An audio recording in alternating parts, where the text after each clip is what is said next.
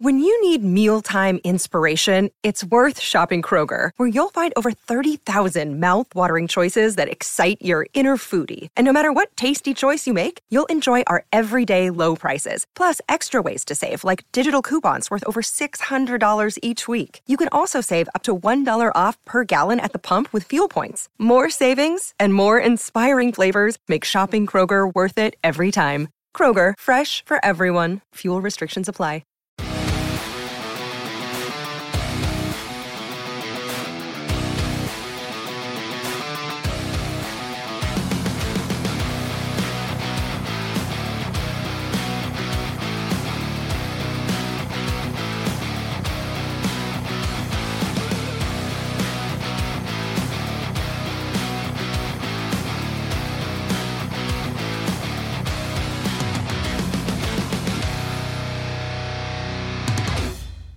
G'day legends and welcome to Celtic Down Under Pot Noodle. I'm your host Jared and joining me tonight are Willie and Liam.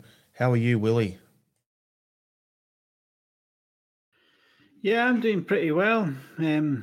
Just enjoying sort of watching football again and getting back to the normality of getting up at silly o'clock to watch a game of football. So yeah. And how's things in Japan, Liam?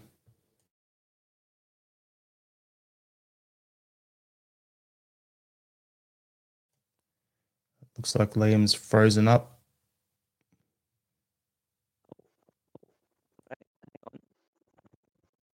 Can you guys hear me? Okay?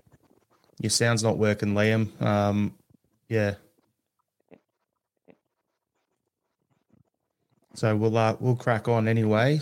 While Liam tries to fix that. So so everyone, thanks for tuning in to the Celtic Down Under podcast. Appreciate all your support.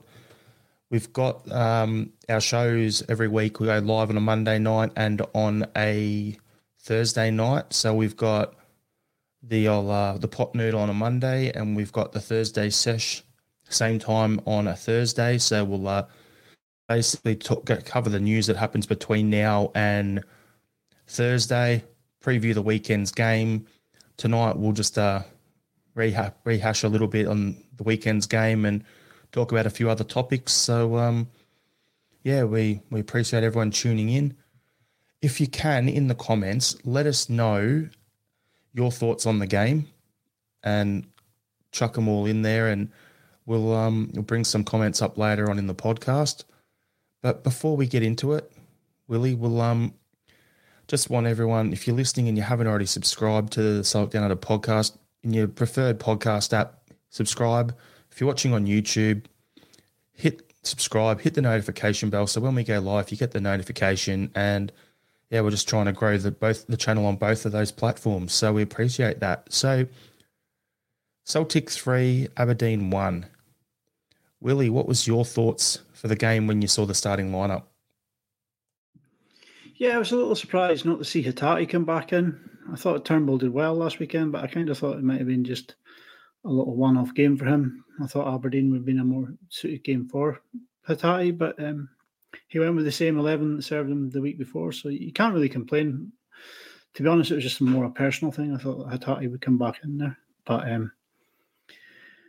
it was a good game. We showed sort of through the game that when the chips are down, we can play dirty as well as play football. So it was a good old-fashioned slobber knocker, as JR used to say on the wrestling night. So I actually really enjoyed the game, Mike. You know what I mean? Even though we weren't in the midfield, we weren't looking too cohesive at all. I think Turnbull showed that he wasn't in it at all at this game. I think the only thing I seen him do of noteworthy was get booked and then hooked at half-time. So, but it's good to see that when other teams are coming to go toe-to-toe with us, we have that fight to go toe-to-toe back with them, Mike. So, like I say, I enjoyed the game. Yeah, for me, when I was looking at it, Willie, it was like I had the same question for you. What was the midfield going to be? Was Turnbull going to keep his spot? Was O'Reilly going to keep his spot? Or was Hatate going to come in? So I think that was the only real question mark going in. The back line picks itself. The front three picks itself. We don't really have another keeper there. Joe Hart's the only option for us. So, yeah, it was all going to come down. Would Hatate come back in? So, you can't really fault Rodgers for sticking with a team that got the job done the week prior. So, it was nothing too out of the ordinary there. But throw to you, Liam, for your thoughts when you saw the lineup come out and your thoughts overall on the game.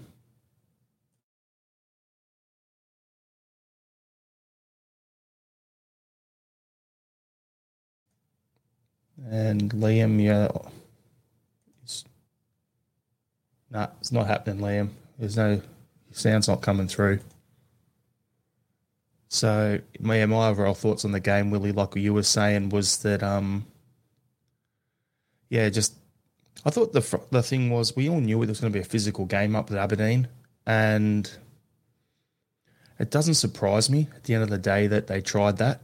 It was good to actually see him go out there and try and play some football, though.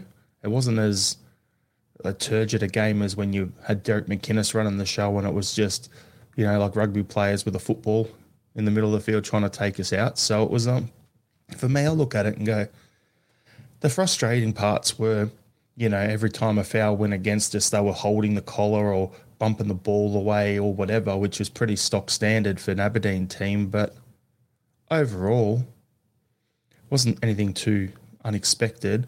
I think Barry Robson coaches that team pretty well, and they're gonna, if they play the way they did against us on the weekend against the Huns in particular, then there's gonna be it's gonna be a tough ask for any team going up to Pittodrie this season.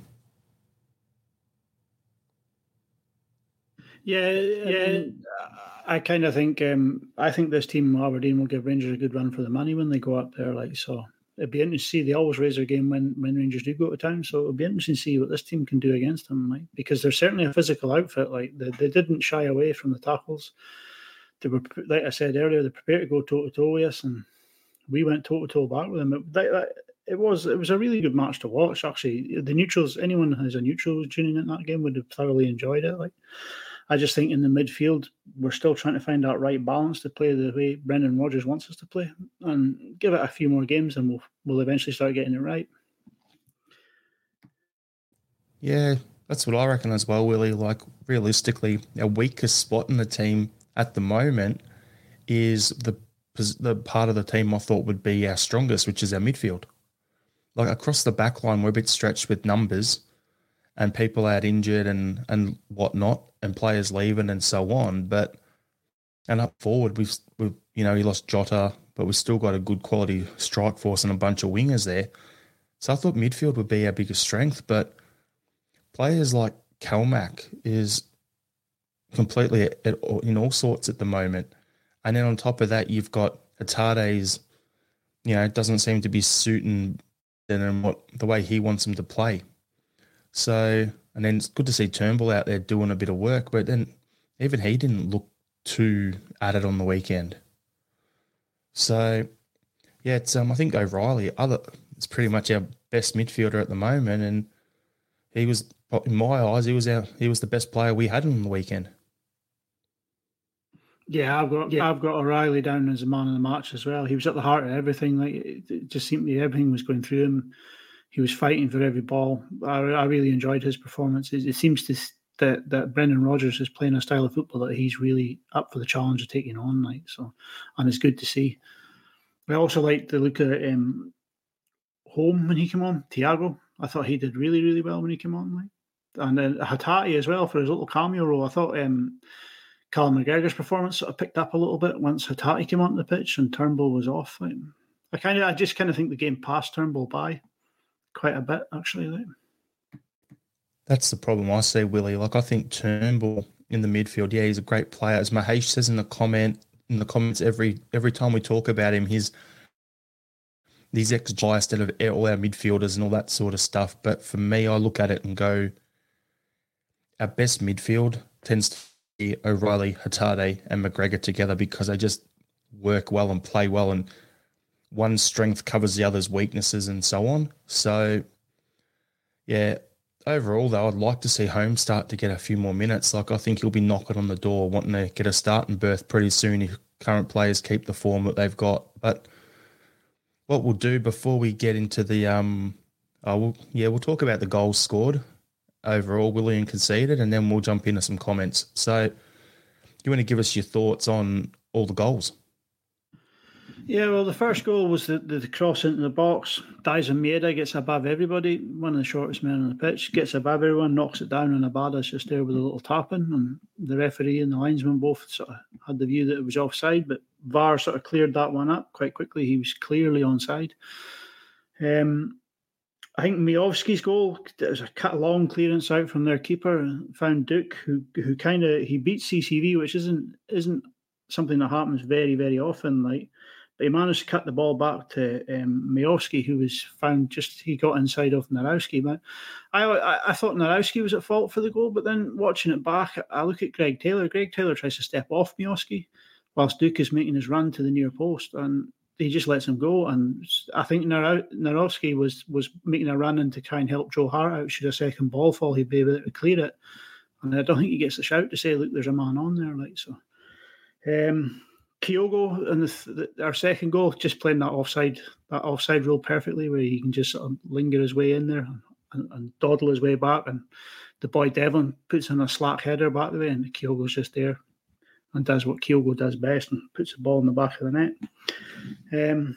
Our third was the goal from O'Reilly. It was great work from Yang inside the box, get the determination to get to the byline and cut it back. And O'Reilly's just there, side-footed straight into the net. Great all round.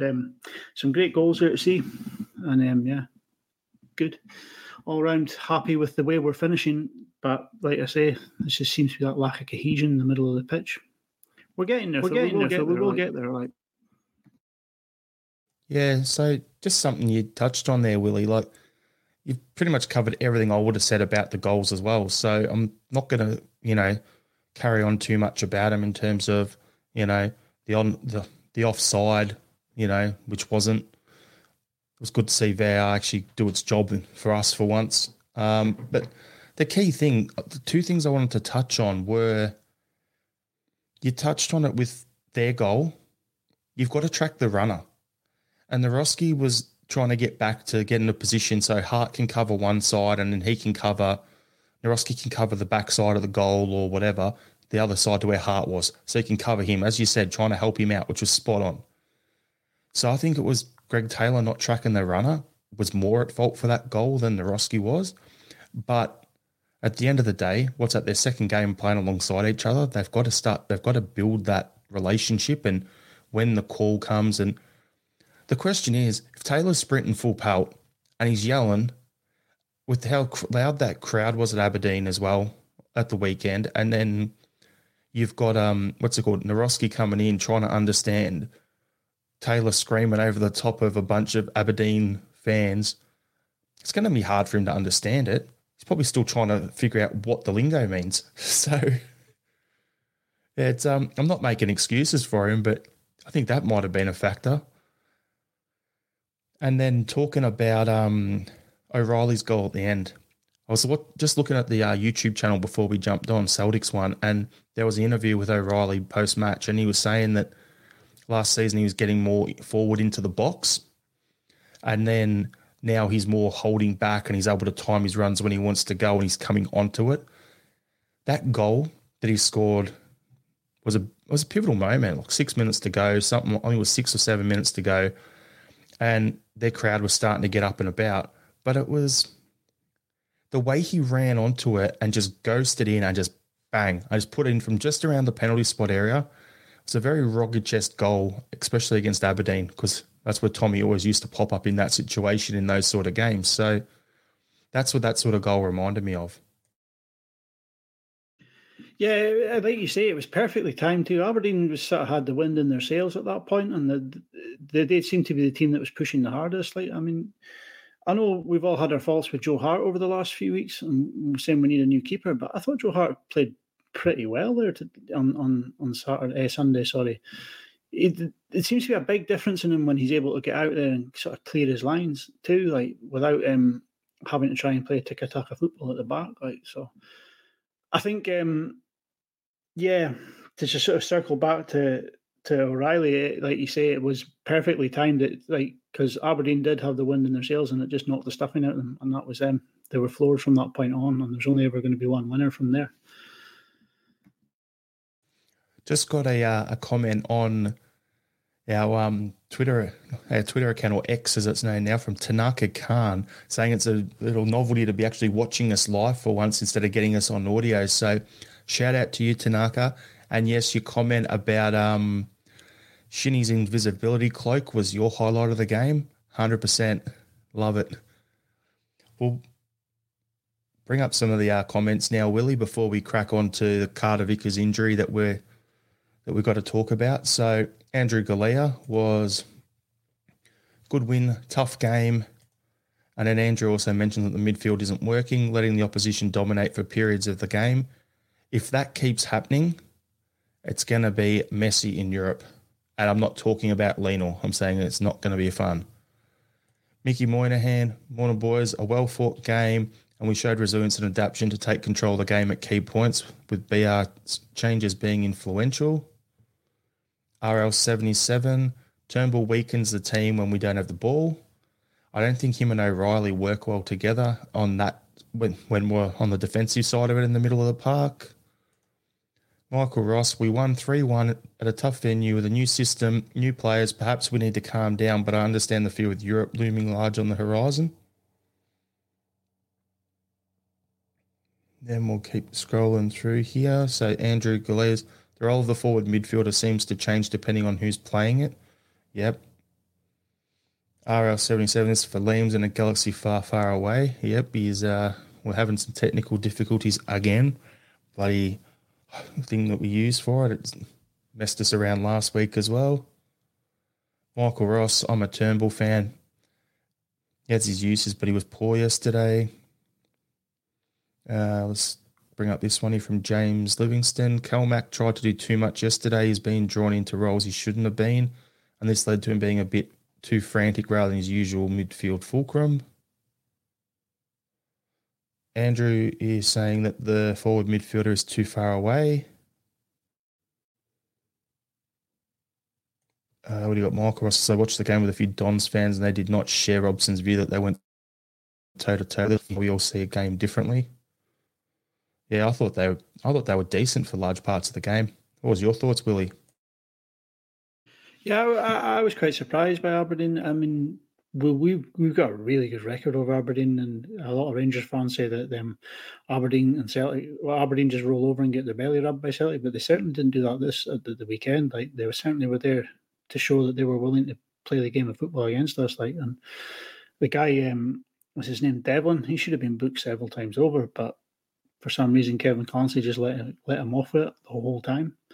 But as I've said earlier, I thought it was a great game of football to watch. Like, two teams who just really wanted to go at it and had a right proper ding dong. Like,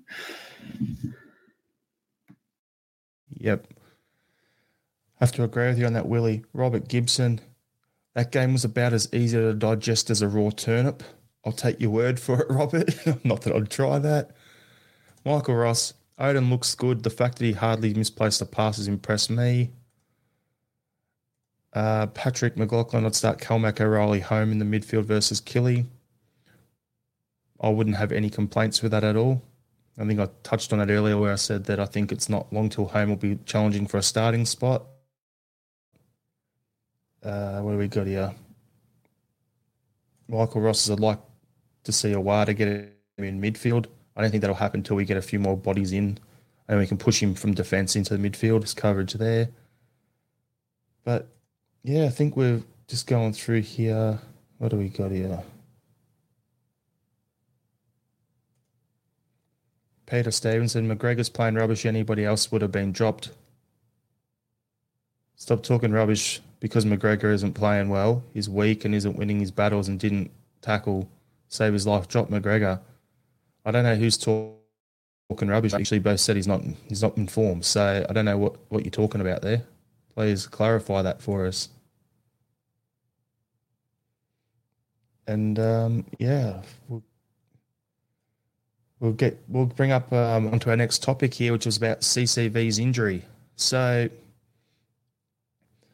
we've got Patrick McLaughlin. Maybe we should have given CCV the extra week or two to recovery to begin with.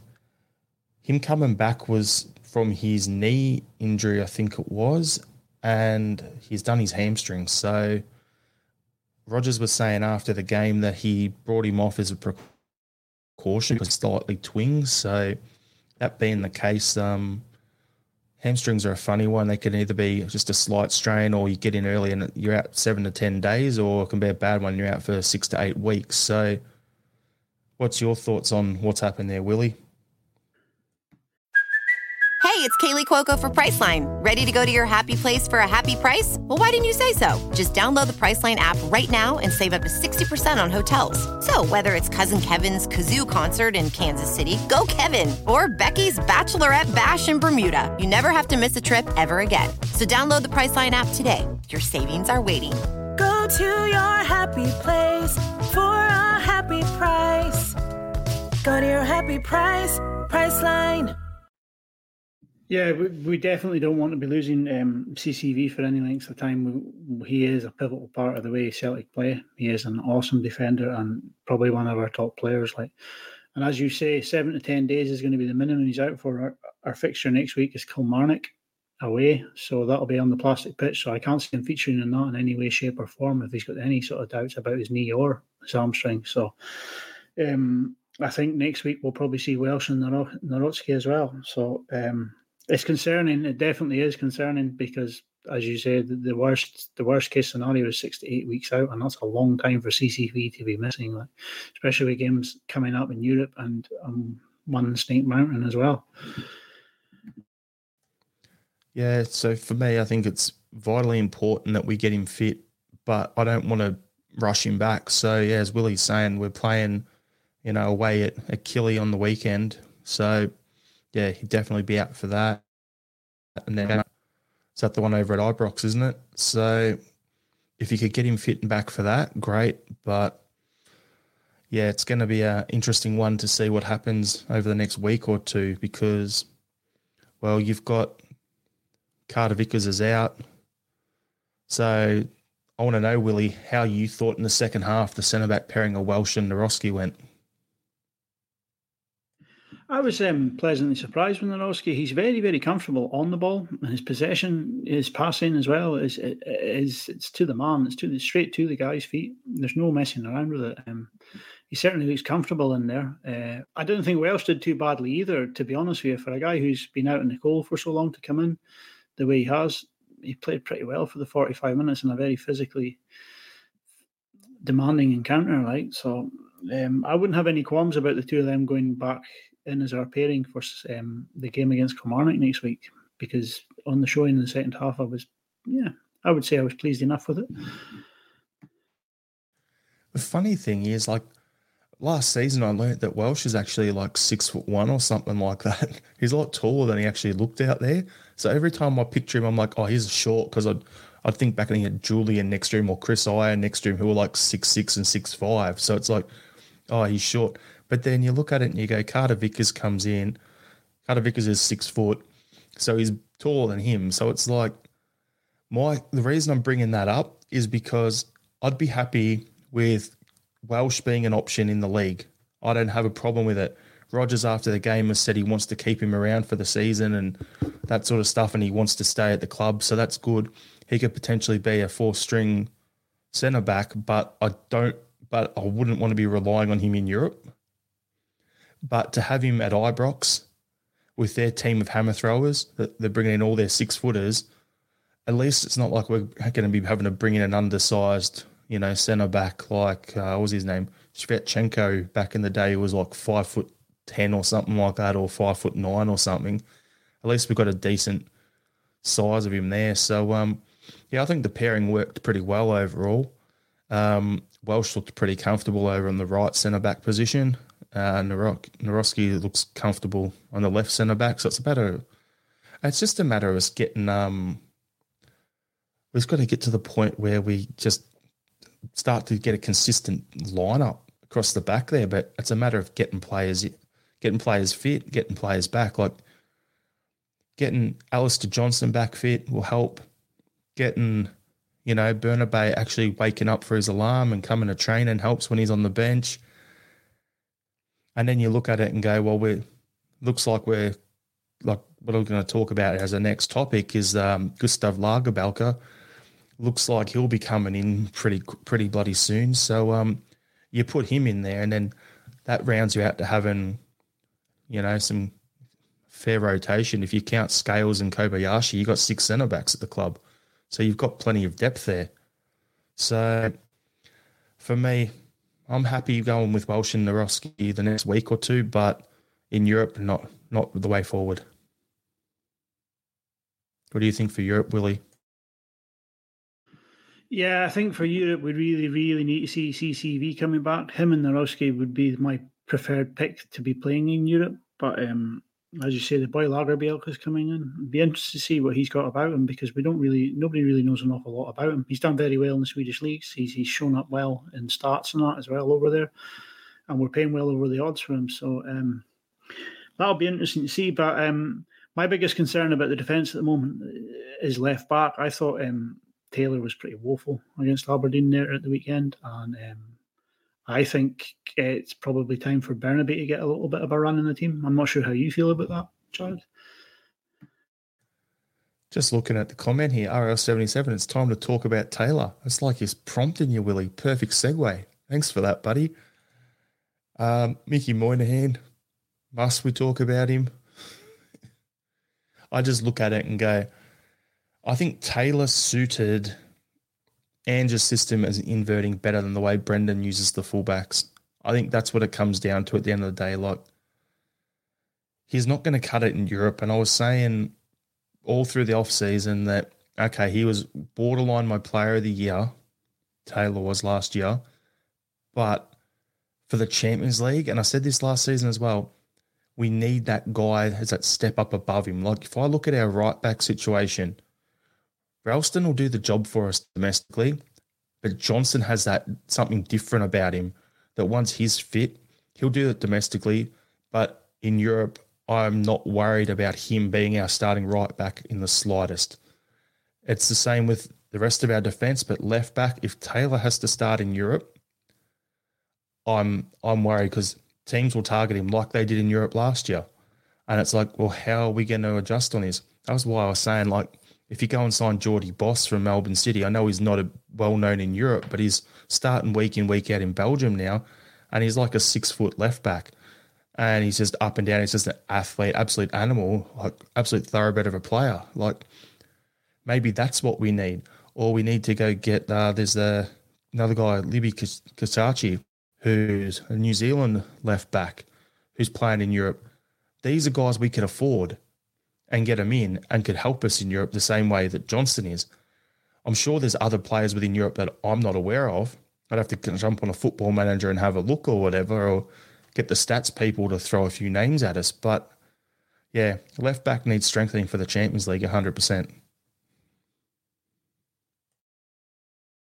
Yeah, without doubt. I don't think Taylor's good enough to be Newton for us to be playing in the Champions League.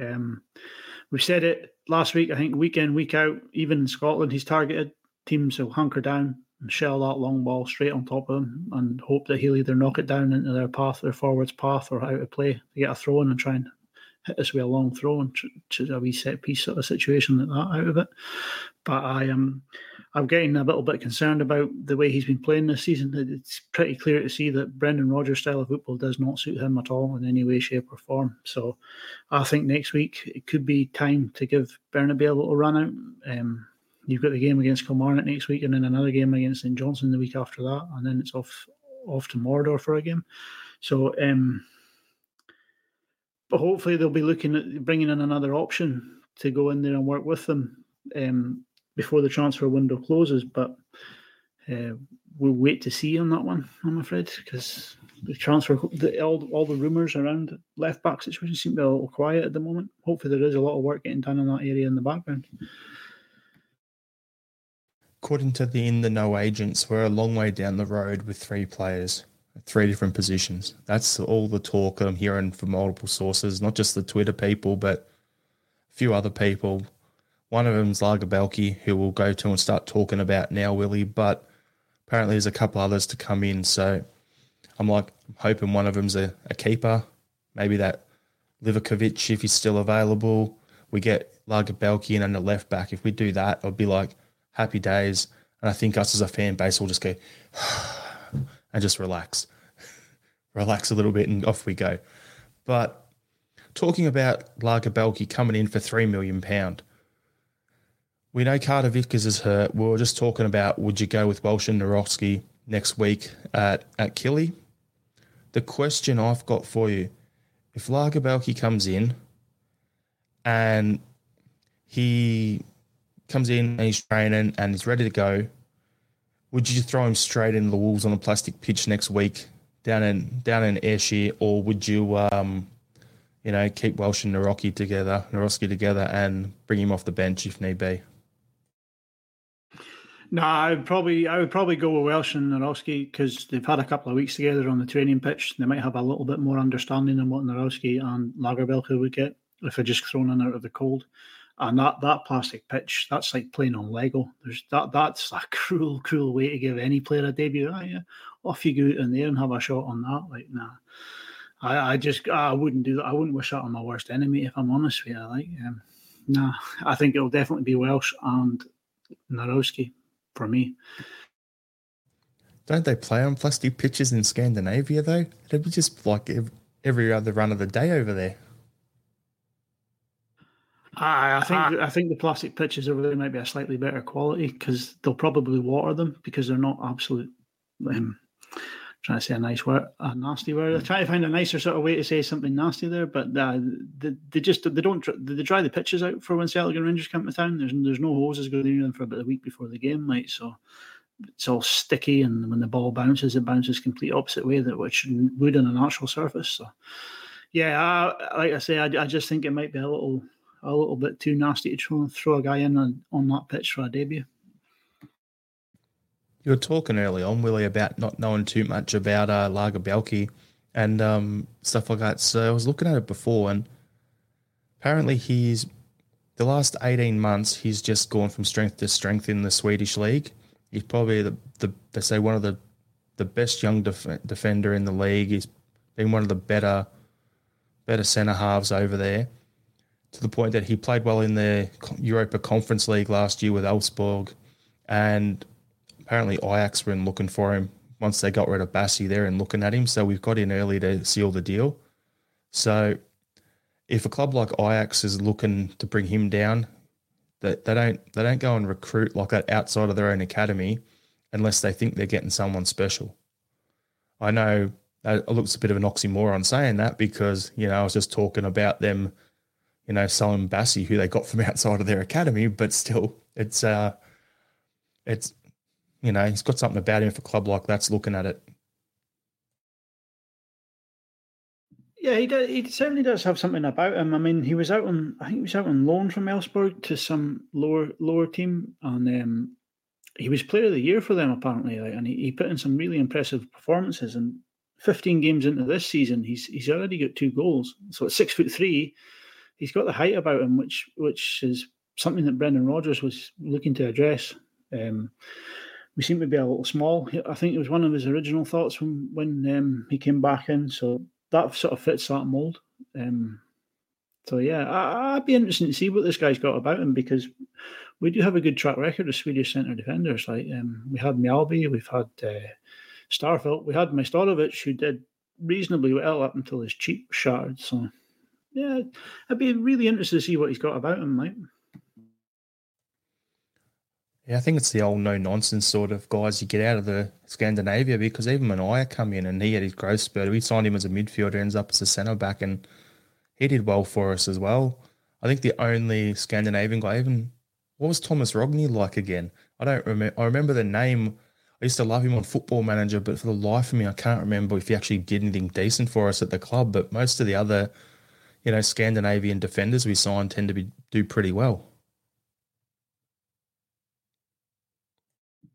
Yeah, Thomas Rogney was quite highly thought of when he was coming through the ranks. Like I don't think he made the breakthrough. Like he ended up moving on. I think he went to Barnsley or somewhere like that. Like, and I think he's still knocking about that English Championship, but playing at a reasonable enough sort of level. Like, but I do know he was highly thought of. Like when they did sign him, they thought he was going to be going on to some great things. Like, just didn't materialise from him.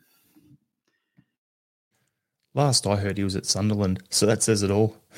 But Yeah, it'll be good to see what comes with Lagerbielke coming in. As you said, 6'3" gives us some of that height that Brendan's after. It's highly regarded, and it'll be good to see what it goes on there. I was hoping Liam would be on today, but technical difficulties, he's bowed out. So I was going to ask him a couple of topics here, but we'll go to your thoughts instead here, Willie. What does the arrival of Gustav Lagerbielke mean for Liam Scales and Yuki Kobayashi? For me, I would say it's time up for Liam Scales. I think he'll be moved on, and I think Kobayashi will probably get a loan move. I'm not sure where you would put him. Would you try and put him back to the J League, or would you try and put him out to like the English Championship or a Scottish team? But with Kobayashi, he's certainly a decent player. He's certainly a decent defender. He just lacks that physicality, and when things start to get physical, he seems to bow out quite quickly. So he needs to go away and learn the sort of the darker arts of the game. But as for Liam Scales, I think he's a decent enough defender, but I just don't think he's quite Celtic's class. And if Aberdeen could find $500,000, I think that would be a great move for him to go back up there. Yeah, the talk that Aberdeen's coming back in for him on loan again. So once Lagerbielke's in the door, Scales is going back on loan with an option to buy or something like that. But I said a couple of weeks ago, within the league, I wouldn't mind Scales. Like he could say where we were talking earlier today about Welsh and Naroski as a back pairing. If you were to play Naroski and and Scales together in the back line, I wouldn't be too upset about it in the league, except for say maybe against a certain mob over at Ibrox. But like if he goes back on loan up there, it's great. I was thinking, you go Andrew Galea in the comments here saying Hibs need a centre half. I was thinking, where would you send Kobayashi out on loan? That could actually be a winner because it's still, a couple of. How far is it from Glasgow to Edinburgh? About an hour or so away. It's not far down the road, so it could still work there. I actually think Kobayashi will be sold and Scales will go on loan, Willie. That's my thoughts. But I was talking to one of my mates who's a Millwall fan yesterday, and I was like, he was saying, they need a centre back. And in my mind, I'm thinking, take Kobayashi. That'll toughen him up. If he goes down to Millwall and he survives that, he'll be able to handle himself in Scotland. So I think realistically, more than likely, Scales on loan, Kobayashi will get sold, and then we might even potentially bring in that Xavier, whatever his last name is, Mumbanya or whatever it is from where we've been linked with all off-season, from Volendam or something, if he's still available. Yeah, I think it's Xavier Mbayamba. He's another one who's in the 6'4" category. He's young enough. He's 2-footed. Certainly fit the mold of what we're looking for in the player trading model going forward. Like you get the sort of vibe of Virgil van Dijk off him when you look at him in the pictures and stuff like that. So there's certainly, like I think Brendan said it himself. He's not committed to the Lagerbielke one. He said there are other irons in the fire, but it's certainly looking like Lagerbielke will come in. But who's to say they won't take another guy in there too, just to keep everyone on their toes? Because the one thing you do need at a club of Celtic size is competition for places. Like just having 2 first-team starters and then a couple of guys behind them who aren't going to challenge for the first team doesn't really make much sense to me. Like, yeah, I'd have to agree there. So Mickey Moynihan in the comments, what about the Austrian team we're linked with for a Kobe loan? Hadn't even thought of that. That's actually a good shout. It's a fair shout at all. Andrew Galea, Kobayashi might turn into Kevin Muscat at Millwall. Okay, I hope not.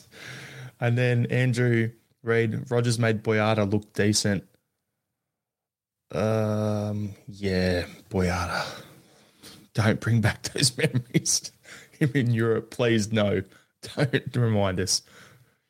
So, off the back of that there, Willie, we've got Bosun Lawwell is off to Fleetwood Town on loan for the upcoming season. What's your thoughts on this loan move? For me, I think it'll be good for him to get down there and progress under Bruni for a season, but what's your thoughts on that? No, I think that's a very, very good move for Bolsonaro.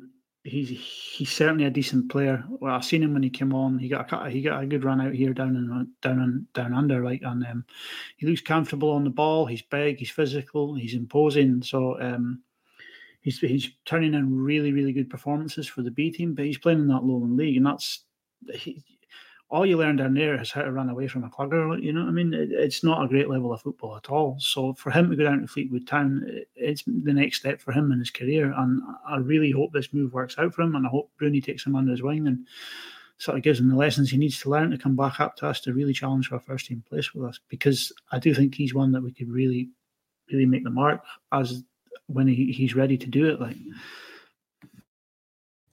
the other thing as well, Willie, is he ticks enough boxes now to, I think, classify as association trained or one of our club trained guys for Europe. And he's got the height, he's got the size. It's just getting the dark arts under his sleeve and get everything all sorted out and all that sort of stuff. So getting down there, season playing in England, first team football, I think it's a good move for the kid. And, he gets a development and Bruni teaches him a thing or two, and then gets him back up the road next season. Realistically, with all the talk here early on about Scales potentially being off, and so Scales goes, Kobayashi goes, you've got Carter Vickers, you've got Naroski, you've got Lagerbelke, you've got Welsh at the moment, you bring him back as your fifth centre-back, I'd be happy with that. Like, it's a pathway. Go from the B team down to Bruni, up into the B, that kid on the bench developing, coming through the role that Welsh is playing. So I wouldn't complain with that pathway. At least it's a plan forward. So yeah, it'll be interesting to see how he progresses this season. I normally don't pay too much attention to our guys on loan, but I'll be keeping an eye on Fleetwood a little bit here and there because they've also got Montgomery, I think.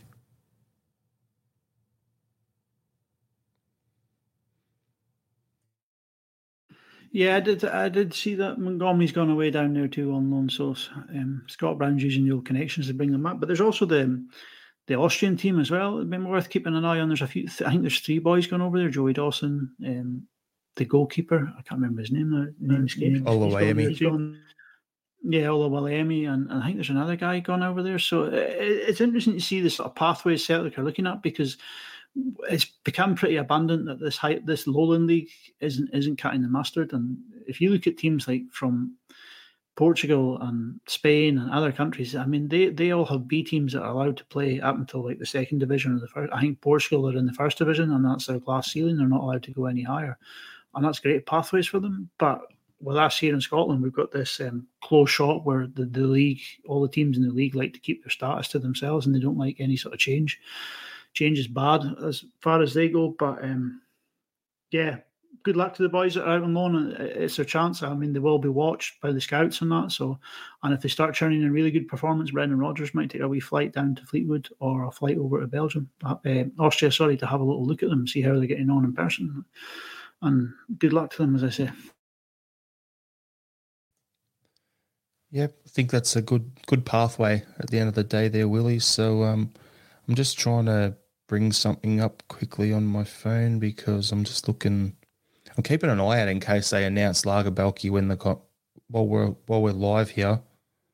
But just wanted to bring up another thing that we're seeing a lot of talk about on Twitter and on the Facebook groups and that sort of stuff. But Rare Hatate to Brighton rumours have come back again. So I was going to ask Liam what's been reported in Japan on this, but at the end of the day, do you think there's anything in it, Willie, about Hatate potentially going down there? Because I look at it and go, Brighton's just sold Moises Caicedo for £115 million to Chelsea. They're after a midfielder. Matoma's one of Hatate's best mates, and there's been rumours of them looking at him for ages, and De Zerbi has said that he does rate the player. So do you think that's a possible thing that we're going to have to tolerate in the media in particular, all the red tops just trying to talk a sale into happening? What are your thoughts? I think we all know Rio Hatate is going to go for big money one day, and if the Casado guy deal goes through to Chelsea or Liverpool, I don't know which way it's going to go. Then there's a big hole in Brighton's midfield, and they have fancied him. Then they've been watching him, so it would be foolish or naive even to think that they won't come knocking and see what sort of price we'll put on his head to see if he can go or not. Like, I know he's picked up a little bit of a calf strain at the weekend, and there's a lot of body language experts out there now telling us that his head's gone and he's not in it anymore. But I would like to think he's around for the rest of the season because he is pivotal to us. And as we talk about the European games that are going to come up, I think we really, really need someone of his quality in that number 10 role, just to make sure that we're getting the sort of attacking out balls that we need. Because I don't think Turnbull will be the answer when we go into Europe. I would be a bit fearful. Yeah, definitely. Yeah, I'd look at it and go, if he was to leave, we're going to get a fair chunk of change. I'd be asking for more than the Tierney and Jota money for him, especially when you know that the way teams, when we go to try and buy a player in Scotland, they know we're cashed up and they put that Celtic surcharge on. We should be going, if we're going to sell Hatate down there, whether it's to, I've got a comment here, so Brighton will be in for him, Robert Gibson, as Hatate misses his uncle Ange. So whichever one of those teams, whether it's Brighton or Spurs, if they come in for him, we've got to put the EPL tax on top of it, and also know that these guys have a whole bunch of cash burning a hole in their pocket. So the way everyone in Scotland, tries to rip us, we've got to rip them. If they want him, 30 million is the absolute floor. Turnbull will not be the answer for Hatate if he moves on. Long term, I agree with Michael Ross. Odin is the answer in terms of that position, the way he plays. But if Hatate was to move on, I would love us to just go out there, smash the Scottish transfer record. I know Roger said it won't happen, but who was that guy at Young Boys we've been linked with all off-season, the central midfielder? The boy Fabian Ryder, yeah, he's, I think, 15 million for him, 21-year-old, two-footed central midfielder. I've watched a few videos on YouTube. I'm not one for basing my judgment on a wee highlights reel, but some of the balls you see on that highlights reel, they plays in, Kyogo would just relish on that style of play. So if Hatate does go, like you say, 30 million, 15 million in for Ryder, then you're 15 million up on the whole deal. So it would make sense on that sort of side of it. But unless you're going to get somebody of that quality in, then selling Hatate and not getting the quality in might be very, very detrimental going forward. And that's the business model, Willie. You get a guy in, you spend, 1.5 million on him, you sell him for heaps for 30, you then go and spend 15 on Ryder, get him in, having Odin playing behind him is like to push him for a role, knowing that in a couple of years' time you'll be selling 18 months, 2 years tops with Ryder, and then you'll be selling him for even bigger cash again. And then Odin becomes that next guy stepping in to be the main man. And then in a couple of years after that, you're selling him for big money and the next guy comes through. That's the production line we've been talking about. And I think that's the best way to do it. If we were to, as you're saying, the way those balls that Ryder plays, Kyogo would have a field day on him, 100%. I think he's more a Rodgers type of midfielder. So it's a completely different horses for courses sort of thing if it's a guy in the middle of the park than it is if it's a winger. Like we were talking about 25 million for Jota, but then, we've only brought in Yang and Tilio for, you put that together, what's that, like £3.5-4 million? And so people think we've downgraded there, but we've got two great prospects coming up. So it's a matter of, we're not going to go and spend crazy money on a winger, but you could even get that money. You get the 15, you get 20, 30 million coming in, you spend 15 on Ryder. If you wanted to go get Tete as a winger who's free, if he's still available, you bring him in and it's just wages because he's on a free. And then suddenly next thing you know, you've reinvested that and you've got two quality players, plus you've got their next guys coming in behind them off the bench, with Yang and Tilio and coming in behind Tete on the wing, and then you've got Home coming in behind Ryder there. You're setting yourselves up for the next 4 or 5 years. But as Robert Gibson says, Chairman Peter L. McScrooge only deals in pennies, no pounds. So I'll believe it when I see it. Yeah, you can certainly see that sort of model starting to sort of come to fruition. I mean, we sold Jota for 25 million, and Abada is now stepping up to the plate where Jota's left, the void that Jota has left. And I think it might work out well for Brendan Rodgers, because we know Brendan Rodgers likes his wingers to be a bit more direct and fast paced. See, Scott Sinclair back in the day. You now got Dyson Maeda and Abada. We have got a lot of pace in the wings. So yeah, and then you take in the likes of Yang. Like Yang really good at the weekend. He came in, he's got some nice touches. He had a bit of determination. He showed that when he got to the byline and got the ball cut across for O'Reilly's goal. So I think we're all right. I think the model is starting to sort of take shape. And like you say, if Hatate goes for 30 million and you can spend half that money, reinvest half that money on one more player to come in to complement the squad, then it's only ever going to get better. And then as you say, you can make that incremental increase in your spending as season in, season out. So I think we are on the right track with the player trading model, although might be getting a little bit antsy as towards when these signings are going to come in or not. So hopefully it'll be pretty soon. 100%, Willie. Get it done, Celtic. Get it done. So last thing for the pod. It looks like it's going to be a short one because I didn't put as much on the run sheet because I thought Liam would go on a few tangents tonight with me about, what's been reported in Japan for Hatate and about the Kobayashi thing. So I factored in an extra 5 minutes for each of them for Liam's rants that we get on the Pot Noodle. Everyone looks forward to him. When he hears his back, he'll have a bit of a chuckle about it. So we're running a little ahead of schedule here, but all good. But I've got a question for you. Did you see the post from Odin Home today on his Instagram after the game? No, I actually removed myself from Instagram a few months ago because I just never use it. Like I only ever used to use it when I got banned from Facebook for chatting with people. So now I've now just decided I don't need Instagram anymore. So I haven't seen it, but I have seen on Twitter a few people having a go at him for being the new Cantwell, as it says. But I also find it funny that people are having a go at someone on social media for using social media. I also find that a little bit funny too. Well, here's the actual post for those who haven't seen it. So it's not.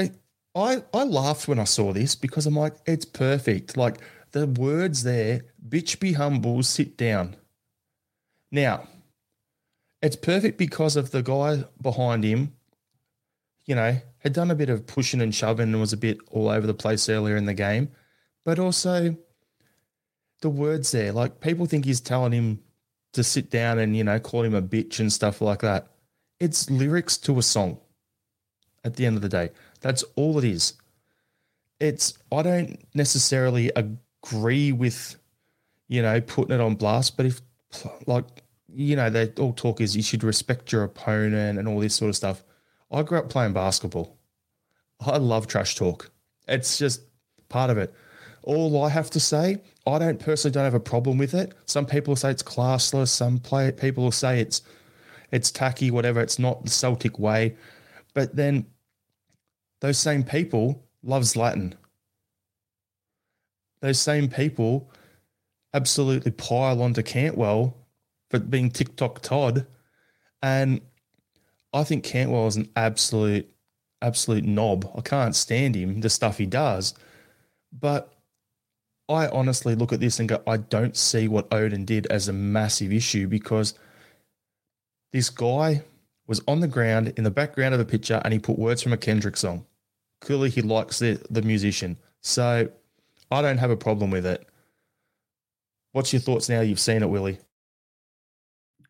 I think it's quite good. It's kind of like the old WWF wrestling when they just throw out that comment straight away and the fans are cheering him on and that. Like, I think it's quite good. And it's not like he's put on a black and white filter with eyelash filters on it too, like just to try and make everything look all pretty and that. Like. So, Nah, fair play to him, mate. He's done all right there, like. I don't see any problem with it at all. None. Well, there you have it. The view on that from Celtic Down Under is more of it. Now, I don't expect everyone to be like, oh, you win a treble. Now it means you can just call everyone you want a bitch or whatever. It's like, if you're going to have banter, that's the way I see it.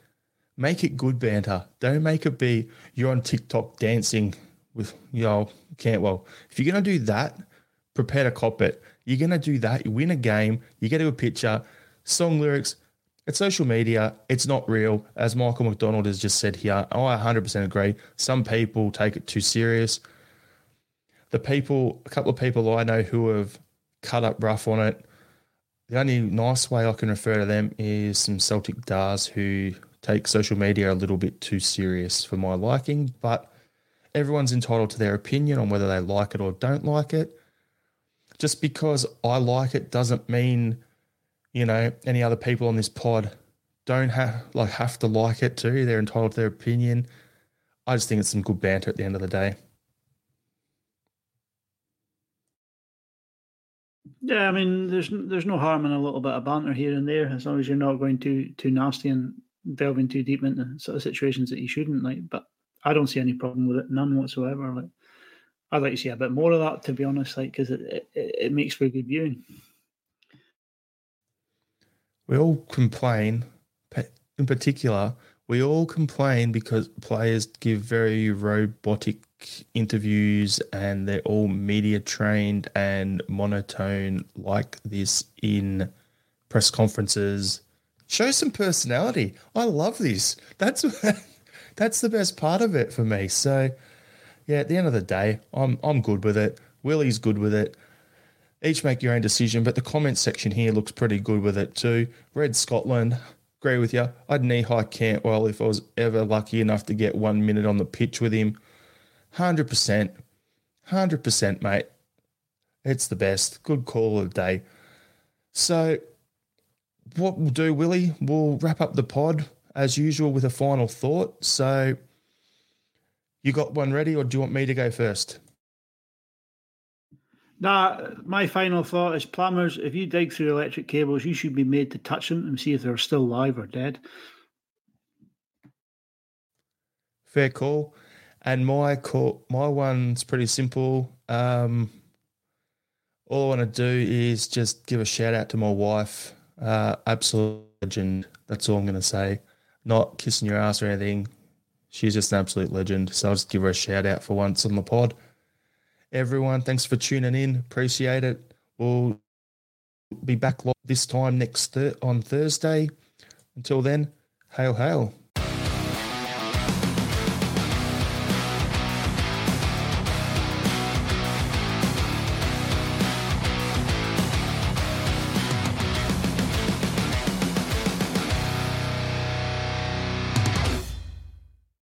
Sports Social Podcast Network.